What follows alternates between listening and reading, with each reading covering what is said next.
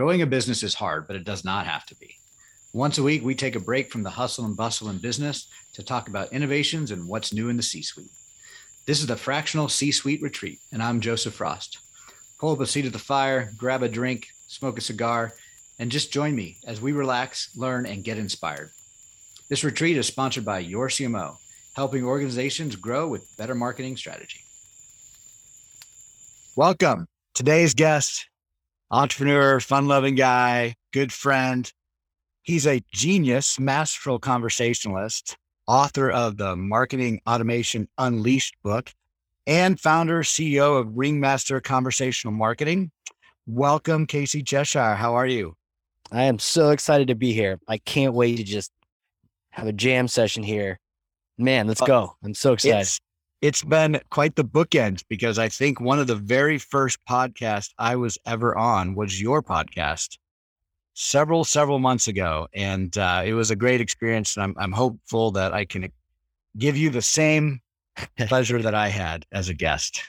I bet, man. I'm just excited. Thank you for having me on. It is such a small world that I was on your podcast. Now you were on mine and now I'm on yours. It just, that's the way this works so well.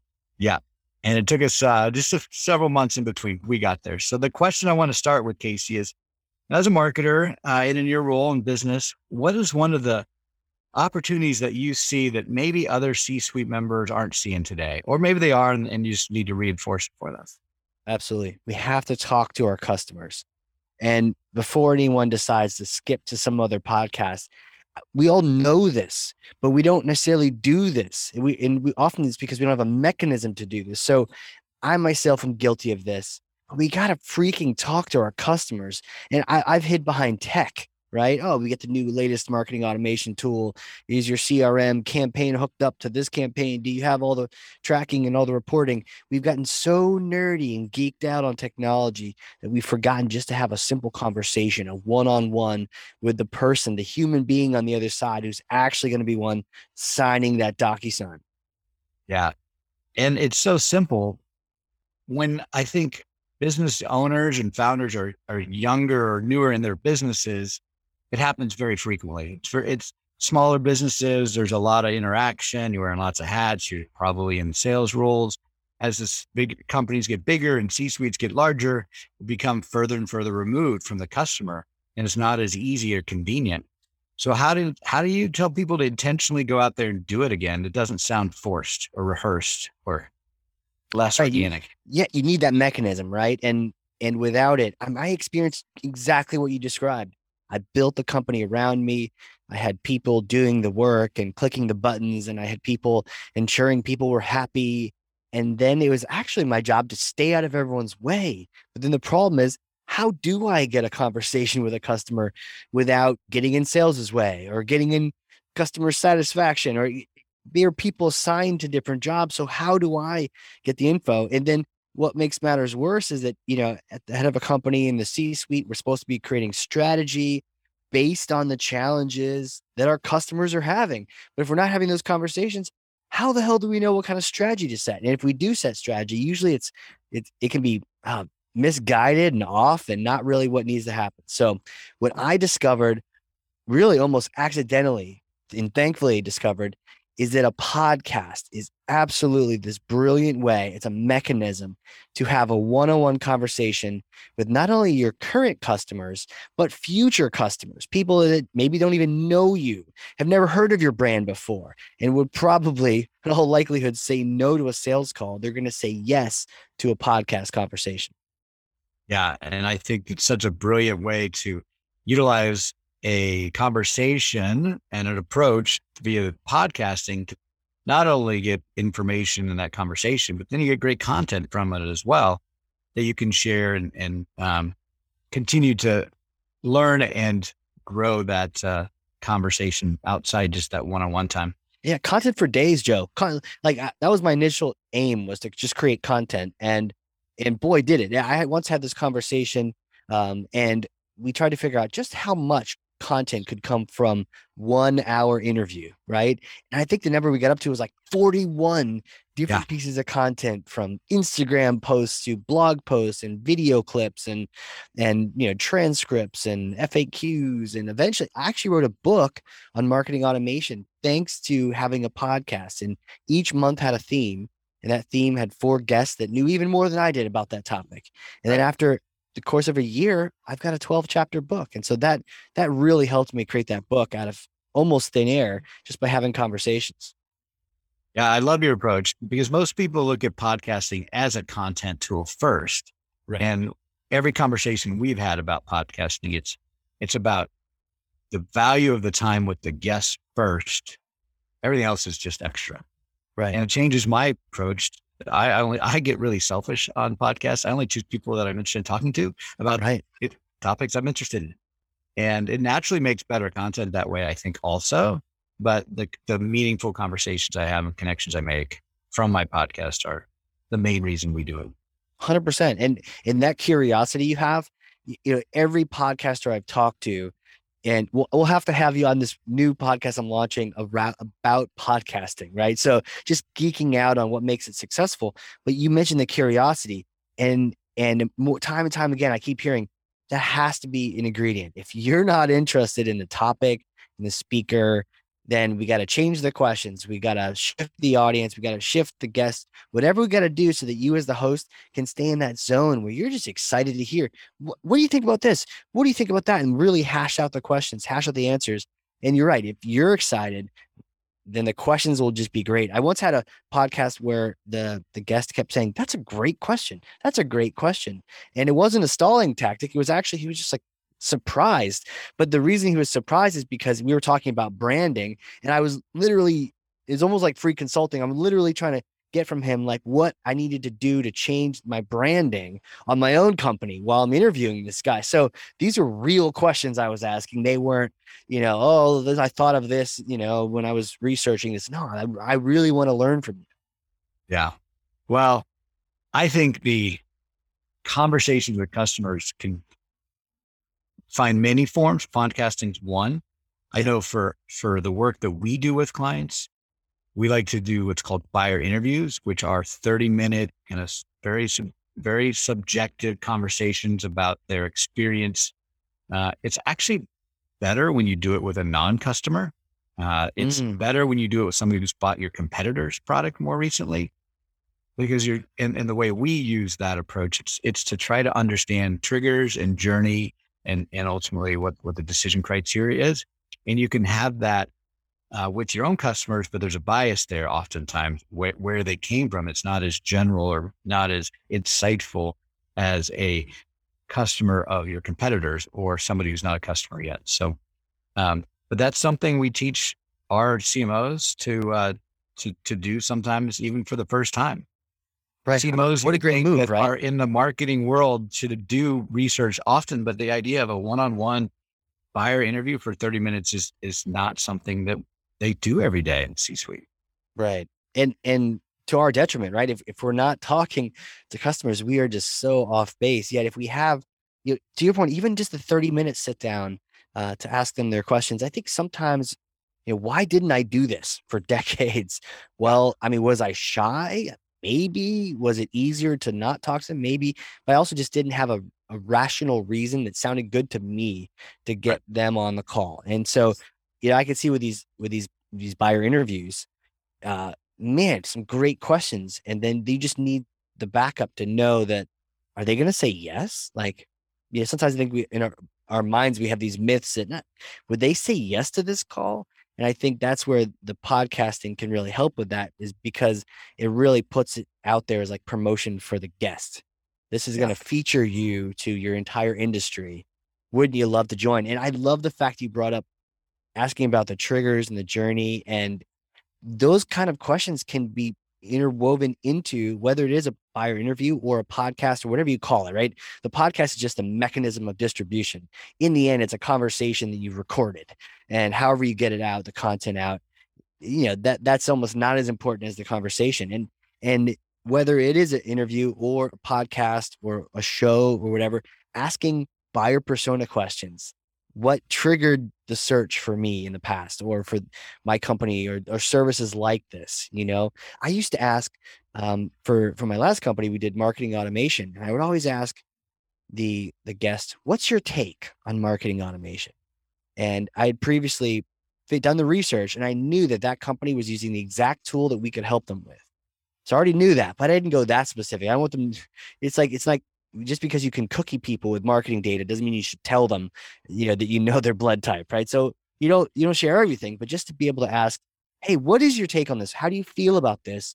Uh, I would get answers back. Oh, we love to maximize this, or we've never gotten it to work, or man, reporting sucks on our Yeah. CRM, and that would tell me exactly how I could follow up afterward. Yeah. I still take probably 80 to 90% of the sales calls for our intro calls, first calls for our company, Oh, great. because I use that as a buyer interview every single time. It's a prospect. Maybe they looking for what we do, maybe they're not, but what the questions that I'm asking are much more. So what have you already done to look for a CMO? Like, where have you been? Have you been searching online? Because I want to figure out what my market's doing. They found me somewhere during that journey. I don't know which place. What triggered you? What's going on in the business? What's making you think about it? And I'm getting all of that market research on my own business. And if Right. I asked a CMO to do that for me, that would also be a good way to get it done. But right now, I just suck that knowledge in. I love those conversations, and it helps us then determine where we're going to invest our marketing dollars, where we're going to spend our time and energy. 100%. And I feel like there a lot is said about that transition in a growing company. As you hit several million, you transition out of all those things that made you grow in the first place, right? And it can be really painful for members in the C-suite to no longer, especially the CEO or the founder, to no longer be doing everything, getting their hands in everything. And so getting them to know that they can actually drive real change for their company, doing a podcast for the business development, for the future partnerships, for being the voice of the customer in the next quarterly planning meeting. All these things are possible. And I found personally that I was able to reinvent myself in the C suite by launching a podcast. And then that was my playground. And, that's the thought leadership. That's everything marketing needed. Everyone's happy. And I'm staying out of everyone's way. So I think more attention needs to be given to the transition of when organizations grow to the point where what you did before is not going to get you where you need to go next. Yeah. Yeah. And technology has made it so much more convenient with Zoom and people used to Zooming now. I mean, that has got to open up the world of podcasting huge. Before you had to maybe go to a radio station, plug in, rent time. It was a big deal. Yeah. And you and I Yeah. are sitting on a Zoom call right now across the country from each other, knocking it out. Right. And I think a lot of people feel like there's some sort of barrier to entry, but now there isn't. To your point, you don't need the sound studio. You don't need to worry about the crazy mics. I mean, we've got some mics, they're good, but you don't need the $9,000 mic. Mine just plugs right into my laptop. It's just, you just go. And it really, even if you just, I don't know, if you had the most basic implements, just having a conversation, even if everything else is terrible, but you had that one-on-one conversation, that guest is everything. Yeah. So you just transitioned your business recently from automation to essentially a podcasting business. What was the one thing that was, did you expect to be, that you're ready for, prepared for that happened, and something that didn't, just came out of the blue, like you had no idea? Because being an entrepreneur who started multiple businesses, that transition, there's always some ahas, like, yeah, I knew that was coming and it did. And wow, I didn't see that coming. What was your experience? I think the first thing was my last company was very much like a college freshman in terms of its age, where it was basically doing everything on its own. But we'd check in, maybe do some laundry every now and on the weekends if they came to visit. But for the most part, it was running itself. And then it was just, how can I help it grow a little bit more? Maybe fund more college, right? So it didn't need, diaper changes and all those kind of things. And so then going to a brand new business, I guess I kind of knew it was going to happen, but it was an eye opener where you forget how much work a newborn is. You forget how much in the weeds you are in everything when you're supposed to be not in everything, but now you are. And you don't have a finance person yet, or you don't have someone in AP and AR and that kind of thing. So I think for me, the transition was, oh, that's right. there's a lot of grind here. And then you had to really, I had to check myself. Is it really worth it? Do I want to be doing this? And thankfully I'd picked a passion where I was just like, screw it, let's do it. I can't wait. I love it. Fantastic. And so I kind of knew that was happening, but also at the same time, not, I'd forgotten, just like with a kid. And then I think the second thing would be a little different sales process. So in the last company, very much tied to partner sales and Yeah. big partner of Salesforce. And so our sales deals we kind of had it easy. We didn't have it completely easy, but we had a big partner who was doing the primary sale, and we were kind of like an add-on. For the most part, that was like a feeder for new leads and new business. And so, it was very frequent to have one call closes, and people knew they had to do it. So, and they were recommended. So you just did it. Right. So it was a lot easier sales cycle than now where I'm really the two different personas that I work with are folks who've never launched a podcast. And there's a lot of explaining to do. And there's also the explaining when they look at vanity metrics, like, well, how many downloads am I going to have? It's like, actually not about that. It's about that relationship with that future prospect or partner or the guest. So there's a bit of that mind shift I have to do. And I haven't had to do that before. So it's fun, but at the same time, it's challenging. And then we're also seeing even more success with people who have existing podcasts who already know what it could be like or what it is like. And then it's much easier to say, let me take care of that for you. And we found some real success there. So explain that to me, because I was the former, we'd never done a podcast before. So it's very appealing to have somebody that has a system to plug into. I'm curious, someone who's been doing it and has the tech worked out and production worked out, where's the value they see in your organization? Well, normally they don't have it all worked out.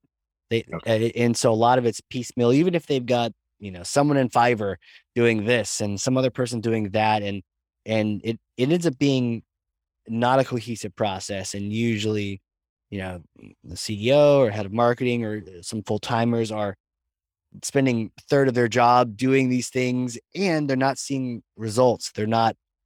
It's sort of all over the place. It's not focused. And then the show itself can feel clunky and it doesn't feel professional and it also doesn't put that guest in the best light. And it's so important that the show makes the guest feel like they nailed it, because that's going to just boost that relationship. If they got on that show and it felt hokey and they didn't feel like they had a chance to represent themselves, they were surprised by really random questions. It's like an awkward start to it's like meeting someone at a networking event and it just is awkward and didn't quite work. And so we're going to go our separate ways. Right. And you don't want that if you're going to spend all your team's time all over the place. So really, I think where the value for us has been is our cohesive process. And there's usually several gaps that people are, oh my gosh, you do that. And I know I hadn't thought of this or this or this, but also just, we actually relaunch every podcast that we work with now. So we don't just take on the production, but we actually relaunch it. So maybe it's the whole process. Yeah. Yeah. So there's a lot to improve. The style and the script of the show and even just the research. I think without a team behind you that really knows what they're doing, you could end up having to do way more research to get the same level of familiarity with that guest maybe you've never met before. And if you don't do that research on your own or have someone do it for you, you end up showing up and making that guest feel like they're actually not that important. Like maybe it was a trick to get them on a sales call. Yeah. So what's the evolution of your business? Where are you going next? New products, new markets, new services? Yeah, that's a great question. It's really exciting to think about. And I am enjoying this process, in the evolution of it. For sure, we're finding that podcasts are like the marketer's best friend, right? And so, the work, and I know you do so much work in the fractional CMO space with all the CMOs in your team. When I was doing some fractional CMO work, it was like, oh, I know I need the content and the CEO is in my way and he's getting in the details or she is. And so I found whenever I did one of those endeavors, one of those projects with a group, I would bring in a podcast, and then that podcast would take care of so many of the check boxes for me as the head marketer and kept the CEO focused on something that could really, boost the company. And then I was able to use that content and do all the marketing that I needed to do with campaigns and emails and, lead capture and all that. But it was powered. So a lot of my my I's were dotted and T's were crossed because I had a podcast. So what we're finding is because it's like that best friend, it's very easy to slip into we just become your marketer or your marketing agency. And I don't think we would necessarily want to go there just yet. We're going to really stay true to podcasting, but it becomes very easy to add on blog posts or add on additional social. We've had many people ask us for additional social or just create those blog posts because you're already listening to the show. You already know the content. So creating additional content and additional social and eventually even email campaigns, there's a lot there. And I think that's where we'll see even more movement, or maybe, it's almost like a second half of the company where one half deals with conversations and maybe the top of the funnel, maybe the other half of the organization helps you convert those people into the rest of your funnel. Yeah. So I always had a vision for marketing, for content marketing. I wrote a book, New Media Habits, years ago. And there were 3 pillars. And at the time I was in the video production business. So my business was producing videos primarily for nonprofits. But the 3 pillars were strategy, content, and traffic. Because I found that content alone was not very successful. Just to make content, just to make a podcast with no, like, why are we doing this? Didn't make any sense. So the strategy was very important. And you've figured your strategy out. Your strategy is about podcasting to have the conversations with the customers. That's the strategy. That's why you do it. And then the content is obviously the podcast in your case, but all the other pieces of content, the 41 ways you can use a podcast, the Facebook posts, the tweets, the blogs, the white papers, the video, the audio, the content piece, you could easily expand, I would say, and, as a service offering, being a customer and looking at other people that are in the podcast space. Then the traffic, that's the distribution. That's getting it in front of more of the right people, right? That's kind of that third leg. And for us as a video production company, we have a very strategic approach to video. We made really great video. And then when we got into the traffic side, it became a different business model for us. Now you're doing social media, email marketing, SEO, pay-per-click, and you're becoming a general agency type with all the expenses and overhead and commercial and expectations we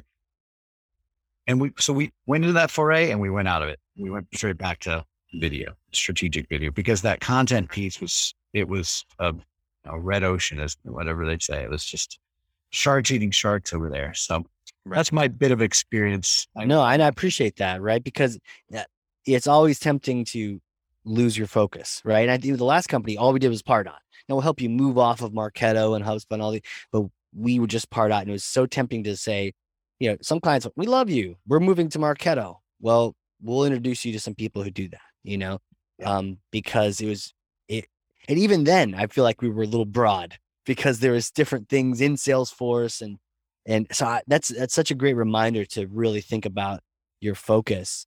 And it could be a very slippery slope to then being a content agency and then just being a lead gen marketing agency. Yeah, I think it's something to be at least aware of when you're going through the process of evaluating what's next. And we've done that at your CMO. We're fractional CMOs. Right. We're not CFOs or CTOs or CIOs. We could be. We could have built and still could build an umbrella brand of fractional, but we're very clear internally, we don't want to do that. So what we did, instead of trying to compete or build those extra pieces, we started an association of fractional professionals, invited all of our CFOs and CTOs and CIOs to join and collaborate and be part of each other so that we could enter into that market per se without being a service provider there. We're also not an agency, so we don't do any of the agency work that a traditional marketing company does. That's where it becomes more and more tempting every day because our customers are always in need of marketing services. They always need a designer and a copywriter and a videographer and a podcaster and all those things. And it would be very easy. And it's tempting sometimes to say, we're going to start that. But we have to remind ourselves, now we are fractional CMOs. It's the fiduciary value that we bring because we're not an agency is so much greater than the extra revenue we could drive from becoming an agency. And so we've stayed out of that space as well. and honed in on the fractional strategic advice. I really like that approach because then it keeps you unbiased and it makes you true advisors. It makes a lot of sense. Makes absolutely a lot of sense, and then that way you don't lose that focus. Yeah. And I know you've been a fractional CMO in your own world, and your experience in that world. I'd be curious what your thoughts are for others that have never worked with a fractional anything O. What should they be aware of that's different, uh, good, better, awful about fractional versus full time? Yeah, absolutely. Man, and if I knew as a business owner about fractional roles beyond, I'd worked with a fractional CFO probably for a decade. But if I had just mentally opened my mind and said, let's get some of these other fractional leaders in there, I absolutely would have done that with the last company. And I'm planning to do that with this company. Because you get to punch so far above your weight class with absolute pros. And Dan Sullivan has that book, Who Not How, right? Yep. It's the people, it's not how to do it. Get the right person in there, they'll tell you how to do it.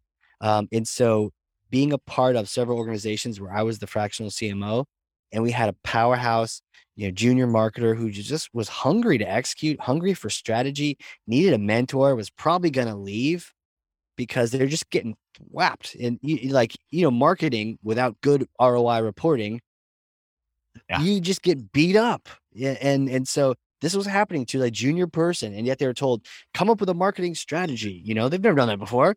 They're learning HubSpot for the first time. So it was so helpful for me to then see it from the other side, to be on someone else's L10 team, to attend someone else's Traction Quarterly and participate as the head of marketing, not as the CEO owner of the company. 100% totally behind it. Now I've worked with some different fractional roles, and I think the real value, the real takeaway for me on the fractional side is that there is ownership and there's participation in the team.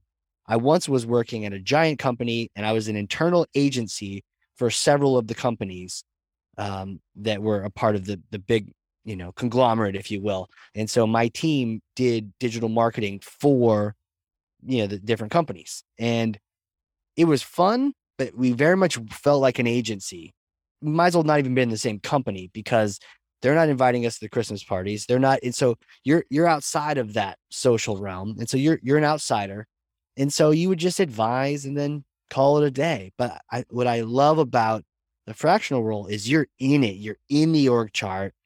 You're doing a one-on-one with the CEO. You're doing your one-on-ones with your direct reports. So instead of being an outside consultant, you are it. You're in the mosh pit. You're in there with your team, and and and you're protecting them, and you're advising them, and you're coaching them. Some of the most rewarding experiences was actually mentoring young marketers and seeing them just prosper. And one even grew enough to be able to take on my role, take on that head of marketing role. I was able to transition it to her. And it was like such a great and rewarding experience. So to have that kind of thing, man, I'm sold on the idea of it. I think fractional CFO is a great idea.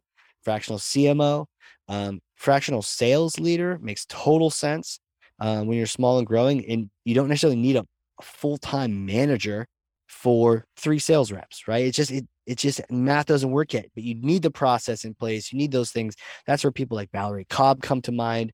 And so that's totally huge. I think the one area that I'm challenged by, and I've met a few people that have given me a good, run for my money, thinking about maybe changing my mind, but that's like the fractional integrator, the Yeah. fractional COO.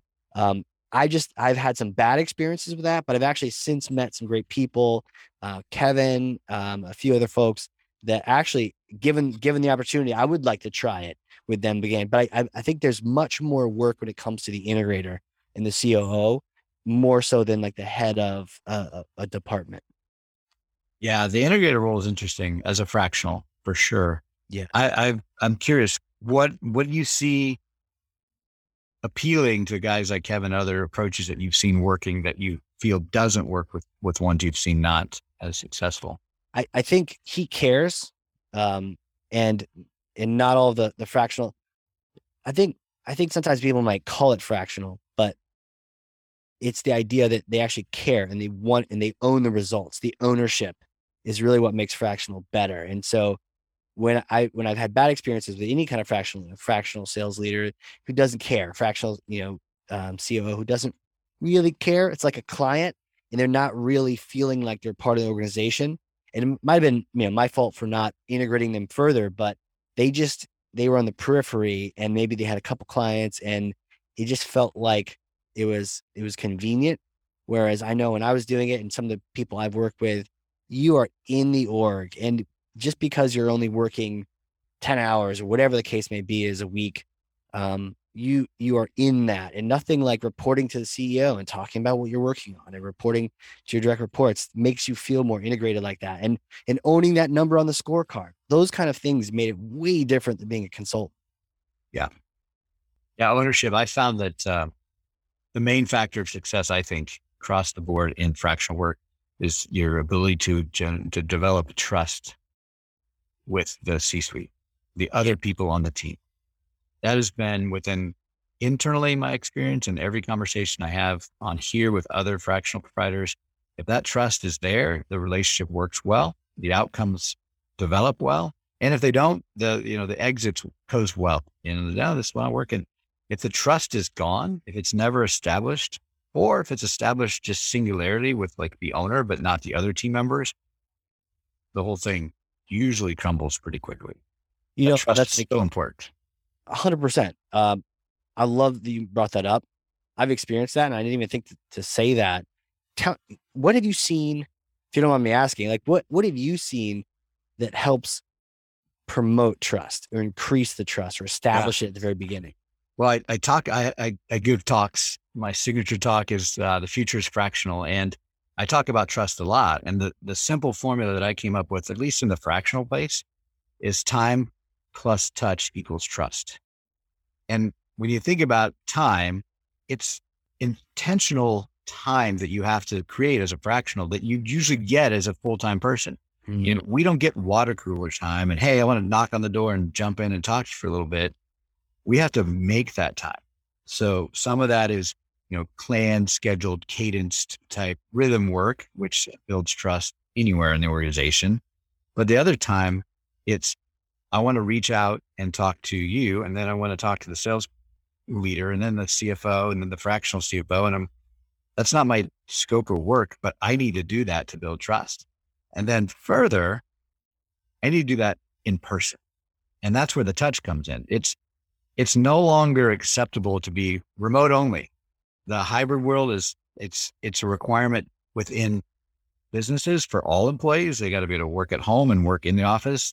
That's the trend. Well, fractionals, you can't also be remote only. You have to be in the office once in a while. So we've established a requirement that all of our new URCMO engagements includes not only a full, visit from the fractional CMO, but one of the two owners is also there for the first kickoff. Smart. And then we're highly pushing for quarterly in-persons. Even though in the past we've been very effective with completely virtual, we realized the value of the trust that's developed is the reason you go in person. It's not any better outcome. The rocks aren't any smarter because you're there in person. The experience is better, but it's the trust that you build that is the real reason you do it. Because when you have that trust and someone has a problem, they're going to reach out and say, hey, Joe, it's not quite going well. How can we fix that? The trust is gone. It's like, Joe's screwing us. We're out of here. See ya. Yep. Next. Bounce. Bye. And so time and touch. Time and touch. Those are the two things that I see as what builds that trust in a fractional relationship. Do we add trust falls into that? Does that count as touch? Or yeah, I look at it as the in-person touch, but that's another extreme for sure. Indoor skydiving. We did. Speaking of fun adventures, I just went on a trip to Costa Rica with my family and another family, and we did some rappelling into a waterfall. That was fantastic. But it wasn't quite a trust fall, but we were crawling down the mountain or on the waterfall and just getting pounded with water. And I had to trust your belay was going to not let you fall all the way to the bottom. Trust that rope. Yeah. I haven't been to Costa Rica. Any tips for first time That Coastal was travel my first time. was your first Uh, time. I and the family we went with had been there 3 times before. We went to an area called Manuel Antonio. It's a very popular touristy area. It's in the rainforest and it's during the rainy season, but it's very commercialized. Not like Hawaiian, like big, huge hotel commercialized, but Yeah. lots of Airbnbs, lots of great restaurants, a lot of tourists. So it uh, felt very welcoming to tourists for a first time visit. Um, there was so much to do in and around that area. You could go to the beach, you go to the rainforest, you could raft. We did the rappelling, we did the zip lining, Wow. we did a float down the river. There was just tons of stuff to do. We stayed for a week. We had a beautiful home where the monkeys would come in on our deck during the day and like grab our food and stuff and just hang out with you, and then they'd take off. That was such an experience. Um, it was beautiful. The weather, even though it was nice and it was a perfect visit, we were there during the rainy season. So every day it did rain a bit, some days hard, but we lucked out. Like all of our activities were planned. We had plenty of warmth and sun. I think in the winter, in their summer or winter, it's a little um, drier, and some people prefer that time of year to go. Gotcha. We were there during our summer, their rainy season. Gotcha. I would say there's another area that some people have been going to called Tamarindo, and that's more in the drier area and you fly into Liberia. We flew into San Jose. If I go back, I'll go check that out. But I've also heard from people that have gone there their first time and had a great experience there as well. Okay. It wasn't, it was not super cost effective to travel to Costa Rica. Sometimes you go out of the country and like, oh, it's gonna be super cheap when I get there. My dollar's gonna stretch. No, it felt very much like I was going to Arizona. I didn't feel like I was Really? Because Arizona gets saving there. pricey. I know. I didn't feel like I was saving money. Maybe it was the area we were in and they were pricing it as such. We probably could have gone a little more remote and stretched the dollars. And we have 4 kids and you're traveling with 6. It's 6 times as expensive. Everything you do. Yeah. Yeah. I went to the Philippines recently and man, my dollar went way farther Oh, there. no doubt. Yeah. Yeah. Awesome. Where do you like to travel? Before the pandemic, headed over to France for the first time. Oh, wow. Had never been there. And I think the contrast led to me just enjoying it that much more. Cause you kind of heard of like, oh, they're so rude. And if you don't speak perfect French, they're gonna make fun of you. And it was all just kind of bad PR. Or at least I didn't experience any of that. And I got there and I understood a little bit of a culture difference, which is, hey, our core values here in France are, good food, good wine, and enjoying life. And so you being in a rush doesn't exactly fit into that. So try not to be in a rush and, sit and enjoy your coffee. Don't rush around trying to go somewhere with it. Sit in a little cafe, drink some wine. And you know what? I just adopted it right away. I was like, okay, I'm in. I'm in. I No get rush. this. Let's go. And really enjoyed it and had a chance to see a lot of museums and the art and the culture. And, even eating the food, it felt more natural. And, sometimes bread over here kind of throws me for a loop. And, it's one of those things you love to eat and then you can't really eat too much of it. Over there, not a problem with it all. So I wonder if it's like just preservatives or whatnot that my Oh, yeah. body's freaking out too. But over there, it's just like, yeah, I had a ham and cheese on a baguette, which over here can be dry and tasteless. Over there, it was so good. It was just those simple ingredients. Oh man. Uh, I love to travel and visit other cultures and taste other food and just experience the world. We're all very similar, but the differences are what are super interesting to pick up. I agree. Yeah, no, and I can't wait to go back. We want to go back and it was cool. We actually were in an Airbnb instead of a hotel, and we were a block away from the Eiffel Tower in this quiet little neighborhood and the 7th district. And it was just fantastic. And we walked around. I got so many steps in on that trip. Yeah. It would be totally normal to have 30,000 steps in a day or more. And I was like, oh, that's how you stay in shape living in Paris. I mean, you're eating all this crazy good food, but you're also just walking everywhere. Yeah. Oh, I love to walk when I travel. That's one of my favorite things to do because rarely do I have a car, and I can walk and I feel like I get my steps in. I'm enjoying myself. I don't feel like I have to work out. It's terrific. Right. Yeah. Um, there's something else I wanted to ask you about because it came out of the blue in the last year that I've been following you. What's this ski patrol thing you're doing? Yeah. I was skied all my life, and then family happens, and kids and life. So I got out of the habit, and so it was 2 years ago, or it was actually during COVID, where I was like, outdoor, stay away from everybody, and you're skiing. Hey, why not try it? Get back in there, see if I can do it. And it was kind of like riding a bike for me. So I enjoyed that, had a good time. But it also got to the point where, sometimes my little brain wants to calculate things out, as we sometimes do. Well, okay, that lift ticket was $80. How many runs did I get in? If I got 10 in, it's less than, $8, $9 a run. So I'm doing all this math, but then my goal became just get as many runs in as possible, right? And maybe not enjoy it as much.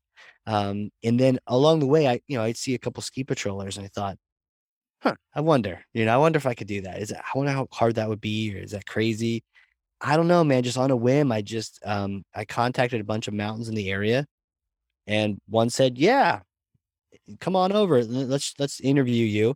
And they interviewed me, and I hadn't been interviewed in a decade. For a ski patrol job? Yeah. And because the mountain that I'm at, Crutcher Mountain, got bought by Vail, Okay. right? So, which is like big company, and Oh so yeah. they have a little bit more process now. But so I go over there to meet them. They're great people, and they watched me skiing, right? And I've skied a lot, and I'm pretty good. It's a very relative scale. I'm pretty good at it. Um, but having someone watch you and evaluate your skiing, you can be as cool as you want to be, but then when they're staring at your technique, it gets nervous. But I was kind of nervous on that interview, but they said, yeah, this is great. And so then I went and I got there's a medical program where you go and you get certified as essentially like a first responder, Yeah. Okay. but with special ski patrol version of that called OEC. And that was a lot of book work, but it felt kind of cool to have a giant book like some of the nursing students I had seen with their giant Mhm. trauma book, and to go through that and practice it. And man, I immediately found that the other people in the classes, and eventually who I'd meet at the mountain, we all had the similar culture. We all were showing up on a Saturday for a class, you know, at the expense of our Saturday, to nerd out on how would you take care of someone who's hurt, right? And so we were like literally studying, and a lot of these people are just volunteering. And I actually started thinking it would just be a volunteer job. And Vail decided they wanted to pay all their ski patrollers, which is fine by me. But we're all just showing up, and we want to help people. And so for me, this has been one of the most rewarding things. I earned my jacket, and I couldn't believe I got all that medical information into my brain without it coming out the other side. And I feel really equipped to help people out and respond when necessary. But man, there's something about taking things offline. And, just like we had these conversations, there's something about, I've sold software and I've done digital consulting, but there's something about helping someone when they are not in a good space, when they are physically injured and maybe unable to help themselves. And you're there just to, hey, this is going to be okay. We're going to get you down. Hang in there, right? It's just so rewarding. Did you have any big saves? Any big memorable experiences? Yeah, I guess thankfully, no, not Yeah. not Yeah. I guess that's much, but right. at the same time, man, we're ready, right? It's that weird thing where you're like, I'm ready, but I don't want anyone to get hurt. But if they do, I'm ready. But we have had some head injuries, and I think what was interesting to me is when those injuries, you hear about it in the book that they're gonna loop their speech patterns, and they'll say, you know, where where am I at? I'm at Pat's Peak, or no, you're not. You're at this other place. They forget different places. They forget their name. I once was helping someone out who forgot everything except his first name. So didn't know last name, didn't know what month, day, year, didn't know where he was at. Kept thinking he was in a different place. Kept and looping the speech. Hey, am I at this other place? No, no, no. You're at this place. Hey, I'm at the other place. No, no, no, you're at this place. He just kept, so he was in a bad state. So we had to get him some help. But yeah, thankfully nothing too much more than that. Yeah. That's a big deal, the head injuries. My daughter was one of her first skiing experiences. She left and went with my brother-in-law and his family and my other daughter. And the plan was, let's get them lessons in the morning so they can go out in the afternoon. Yeah. Well, they arrived, they got their skis and their boots at the rental place, and they had a couple hours left before the next day. And like, well, why don't we just go out and do one on our own? So he said, I'll take you up. We'll do a bunny ride or, green ride down.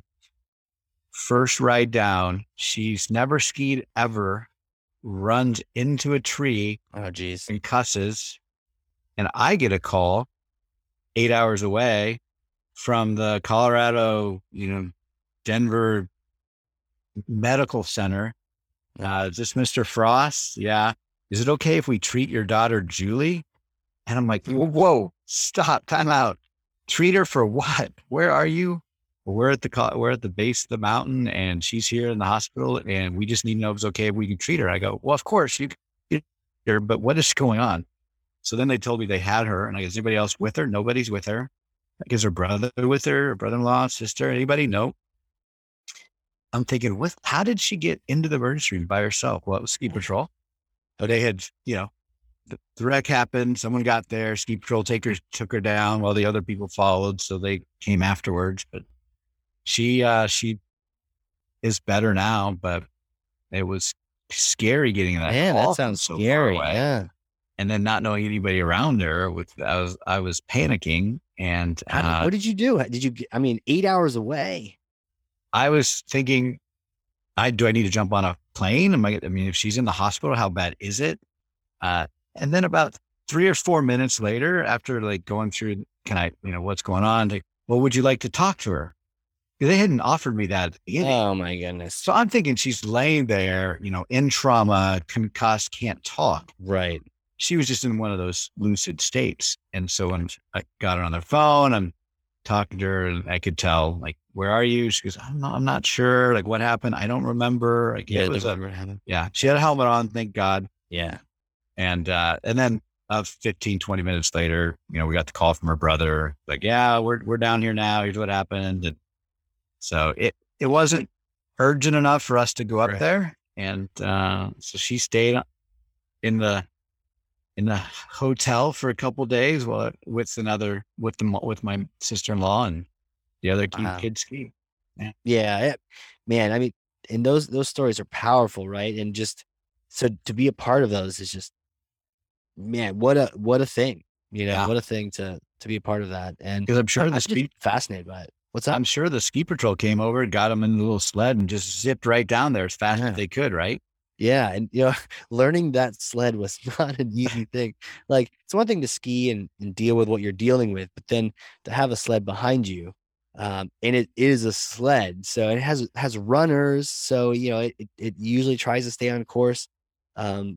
And we practiced with each other, put a ski patroller in there. So if you see, a ski patroller in the back of one of those just hanging out, we're just practicing, but I remember having my first person in there. Thankfully, it was a teenage girl, which was awesome because it wasn't like a really heavy person for my first time. And I'd kept checking back. Hey, you're okay? Still good? It's not too crazy back there? Yep. And at one point she's like getting bored of me, saying thinking stop asking. I'm fine. Get me to the bottom of the hill, man. And I'm typical teenage daughter. Right. I'm like, yeah, just make sure you're all set. Yeah, I'm fine. Yeah, we're good. Okay. All right. Let's get you there. But but one of the things with a person in the back of those is if you're going downhill, sometimes there's valleys and dips that you need to usually pick up some speed to get over them. And you have to be cognizant of that because there's brakes on those things too. These chains that go underneath. But if you don't get rid of the brake, and when you go into one of those valleys, you're going to stop. And now you're having to, basically cross country ski with a body, with a person behind you. And it could be a pain. It could be a workout. I remember I'm sweating by the time I'm to the bottom, and thankfully there are other patrollers there to help the person out and get them to the aid room. Cause I am just like, give me a glass of water right now. I'm beat. Yeah. The only other experience I've had with ski patrol is my wife and I went skiing in Utah, a little getaway trip. And I'm like, let's take the gondola. So we get all the way to the top. And she's like, I can't do this. There's blacks everywhere, double diamonds. And I said, well, there's a couple blues down there, it looks like. We can be fine. Yeah. So we get off the gondola and she is panicking because all she can see is black diamond, black diamond, black diamond signs everywhere. And as we're literally just kind of skiing towards one of them, she falls down, just little slippery fall, and hits her thumb just the wrong way. And this little tendon here rips it. No. And she's like, I can't, my hand, I think I broke my thumb. I can't feel anything. We're at the top of this place. I'm like, we can get you down a little bit. Don't worry about it. Just come on. It can't be that bad. So then we tried to go down one of the hills and it ended up being blacks the whole way. And she's on her butt, like trying to scoot down. I'm trying to get her down. Finally, ski patrol comes over and like, what's going on? And we explained it. So they took her to get checked out.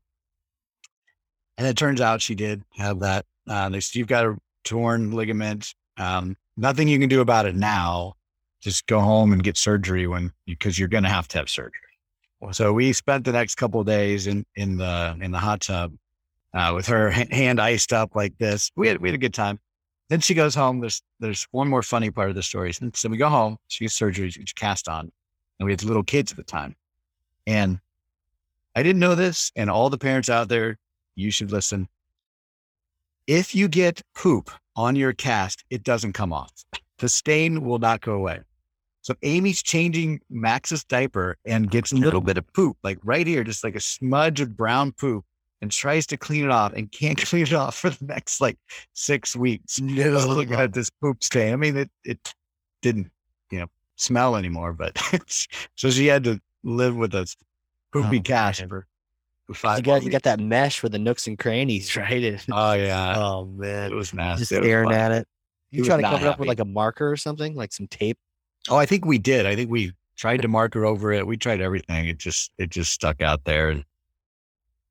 It's a constant reminder. And every time she looked at a cast, all she could think about is, I told you not to go up that gondola. I knew we were going to be in trouble up there. So she still hasn't let me down for that. So she got like a courtesy ride down to the bottom? Yeah. Yeah, that's cool. And it's and it's a little freaky being in the back of that thing too, because it can go faster than you think. And like you're sledding, but it's a controlled situation. But we usually have people put their goggles down just because there's spray that comes up and all that kind of stuff. It's crazy. Yeah, sometimes people are just tired. I'm like, sure, hey, hop in. We'll get you. Can you take me down? Yeah. Well, good. Well, Casey, this has been great. I'm glad we had a chance to catch up. It was so much fun talking about marketing and skiing and everything in between. I appreciate your time. I'm happy to be here. You're great at this. You're a natural.